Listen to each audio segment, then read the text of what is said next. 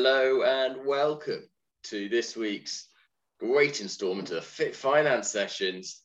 I'm Henry Elliston and I'm with Tim Webb and Tom Senegals.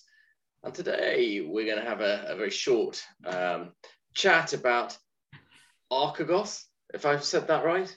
I think so. I don't think anyone knows how it's spelled or how to say it. Archegos is a hedge fund in America and it's caused havoc across the markets. I don't know why, but I know a man who does. Tom, fill us in. So I actually think Archegos or whatever it's called means Jesus in some sort of ancient Greek or something like that. But the trader Bill Wang, who used to run a hedge fund called Tiger Asset Management and then got slapped on the wrist, converted his hedge fund into a family office and created this Archegos or whatever it is. But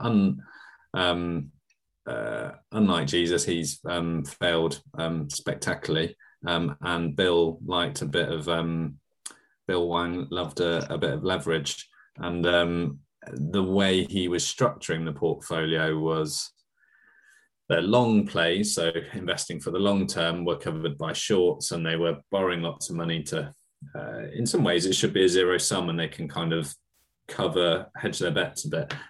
But unfortunately, they got it a bit wrong.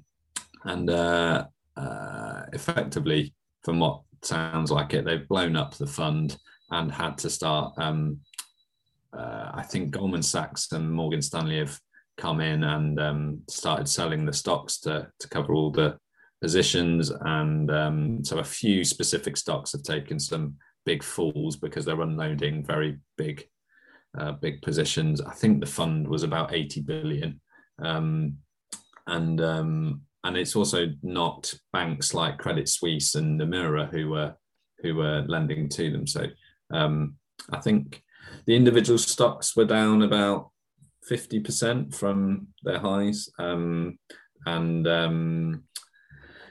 the banks that have been lending were down about 15% yesterday. I haven't looked today, so there's a bit of contagion, but it's not spreading into other things. And it was mostly Viacom, CBS, Discovery, sort of older media companies that had been on a huge tear over the last couple of quarters since the pandemic, but have subsequently flopped. So yeah, that's roughly what's going on. But Tim, do you want to explain why that happens and why the shares do go down? Yeah, sure. So essentially, how it's gone so wrong is the trade was done on what's called margin, which is where hedge funds normally operate on this basis, and that's why they can have such massive returns. But effectively, what they're doing is borrowing to enter a larger position than they can actually afford to get into. From Credit Suisse and Nomura, the two guys in this particular example. So, for example, let's say you've got $100, to keep things simple, $100, but you're leveraging yourself up and putting that down as what's called margin against a $1,000 position. So you're putting down 10% of the actual position that you're liable for. Now, clearly, that can work in two different ways. If the trade goes in your way, then you're magnifying your returns, but then conversely, things can get pretty ugly and hairy on the way down, as Bill Wang's just found out. So that's effectively how it's been structured. Now, at some point, what happens is if your trade goes against you to past a certain point, then the lenders, the investment banks that guarantee these positions do what's called or put through what's called a margin call, where let's say that $100 falls below a particular threshold, which would have been agreed at the outset of the deal. Let's say it's 30%. So now the value of your $100 falls below $70, then effectively the difference, let's say it's got back down to 50, so it's halved in value. Then what they're going to do is ask you to put up more collateral or more cash to bring you back up to that minimum level that the whole trade was done off the back of. And that's what's going on at the moment, where they're being wiped out or being asked to put in so much more to bring the trade back to par value, basically. But I think from reading through in this particular example, I think they had assets of 10 billion, whereas the trader got to the point of 50 billion. So as you said, they've been wiped out. Basically, it hasn't. There's not really any room to come back from that unless somebody wins the lottery or whatever. So yeah, you win a lot on the lottery there. Yeah, exactly. Yourself 30 billion. That's several lotteries. I think you got to win. If everybody in the team in the hedge fund wins. But interestingly, it's not a sign of wider market contagion. It really is just it's one hedge fund manager seems to have got his decisions wrong and been taking a bit too much risk with it. Absolutely, but it is interesting.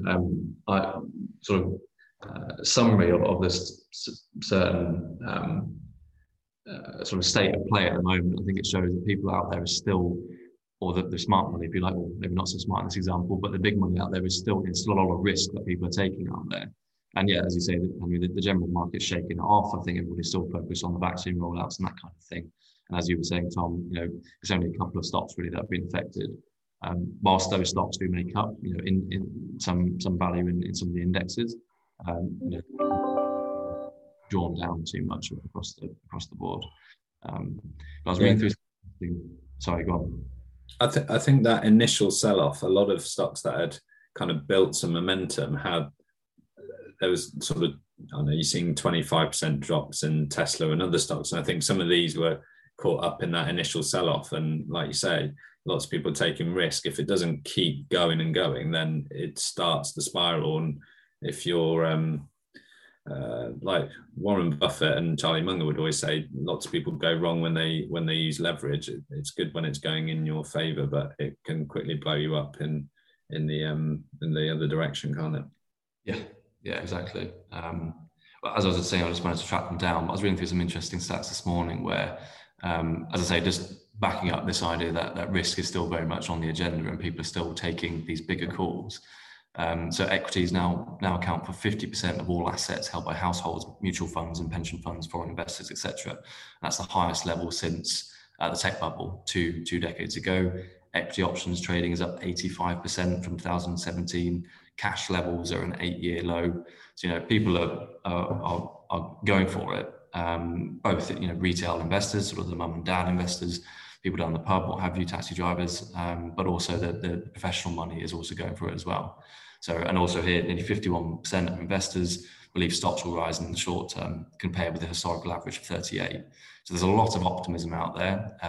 We've not to go over old news, but obviously we've gone through the various stimulus that's been pumped out there and that sort of thing. But I think a lot of people are focusing more on that side of the economy at the moment rather than these sort of short-term bangs that we're seeing with the hedge funds. And bad news makes good news, isn't it? So clearly this is going to be something for us to piggyback off and talk about clearly. But yeah.